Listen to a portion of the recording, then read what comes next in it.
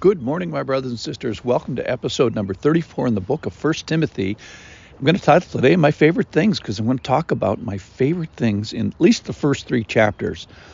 We're going to look at this intimate, cautioning, encouraging book of Paul to Timothy, and I'm going to kind of summarize this as best I can, at least for the first three chapters. Point number one, go find a Timothy that's about 20 years younger than you, and go find a Paul who's about 20 years older.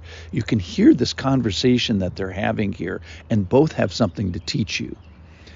Point number two is 1 Timothy is a book about disaster, at least the warnings of disaster. There's this opposing group around Timothy with bad thinking, bad doctrine, bad teachers, bad behavior, and he's warned, don't swerve from the truth. Don't make a shipwreck of your faith. Don't pierce yourself by loving the wrong things. So there's a lot of cautions in this book. Number three, keep the main thing the main thing. Christ came in the world to save sinners, and I, Paul, is the most foremost. He's the number one sinner. He reminds Timothy to believe in him for eternal life. Remember, this is a rescue operation, and you're valued enough to rescue.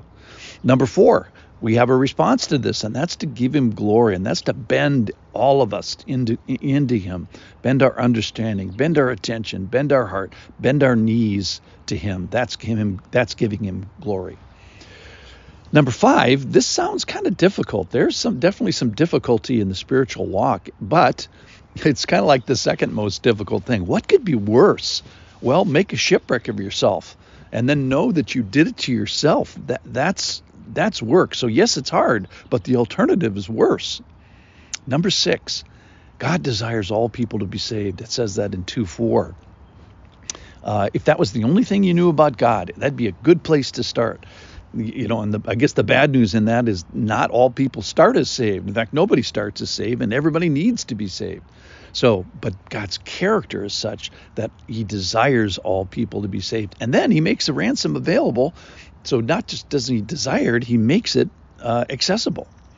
Number seven, God cares about his church. And this is a big theme throughout chapters 2 and 3 of 1 Timothy. God cares about people of his church. He cares about gender roles. He cares about history, what happened in the Garden of Eden. This isn't humanity's first day. He cares that the church is effective and authentic, and he wants it to thrive. That's kind of chapter 2.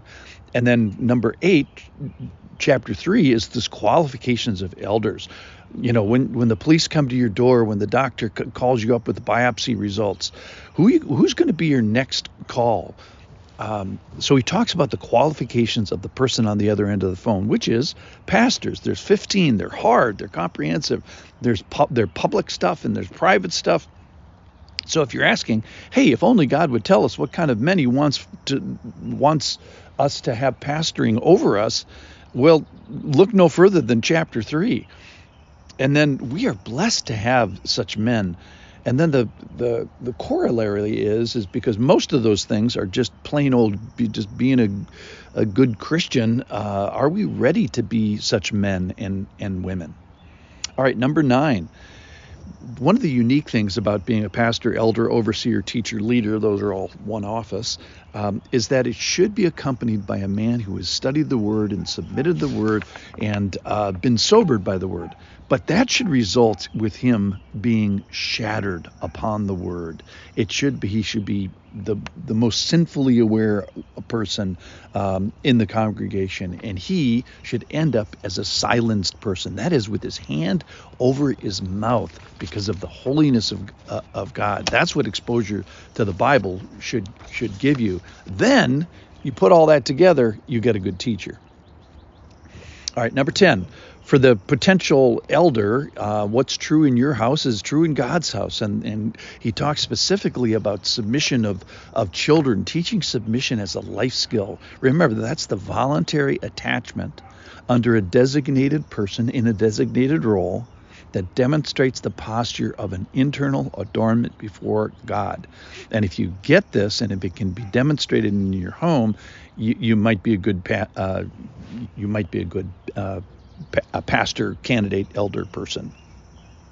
You're going to need that life skill in students and soldiers and workers and Christians and citizens. we're going to need that everywhere. All right, number 11, again, back to the caution things. He cautions Timothy. Now, Timothy's going to be the next generation of pastors. And he says there's kind of three categories of things to watch out for. Pride in 3:6, profit in 6:5, and power. Pride, profit, and power. Those are the pitfalls of pastoring. A lot of P's there. Remember, Paul is warning Timothy in the beginning of his ministry. All right, number 12. Just admiring the church of God. That happens in 1 Timothy as well. Why should I go to church? Is it to hear the message? Partly yes. But what makes church so very special isn't the building, and in a sense it isn't the message. It's the assemblage. Why? Because God is indwelling every other person in that church. So we don't find God anymore in temples or in nations or in cities. We find God in people in a unique way. So if all you get out of the church is, hey, I like the message, you're uniquely missing the main thing, which is it's the assemblage of God, the indwelt God that universally manifests him. All right, the final thing I want to say today, in my favorite things here today, is from 3:16. Before that, I just want to say, if you leave the fellowship, if you miss out on the assemblage that we talked about in number 12 there, if you rip out of your hands the fellowship of God, you're basically ripping yourself out of the hands of God. All right, next. Jesus came in a way that we could understand, in a body that we were familiar with, in a world that we occupy, and amidst troubles that we understand. But something is required of us. He asked just one thing of us. And what is required of us is to believe what was required of him. So he requests that what was required of him be agreed upon by us. It's a great thing that we have before us, and let's confess it here today. Thanks for listening. Come back tomorrow for the chapters 4, 5, and 6 review and the favorite things in those chapters. Go find a Timothy. Go find a Paul. Thanks for listening.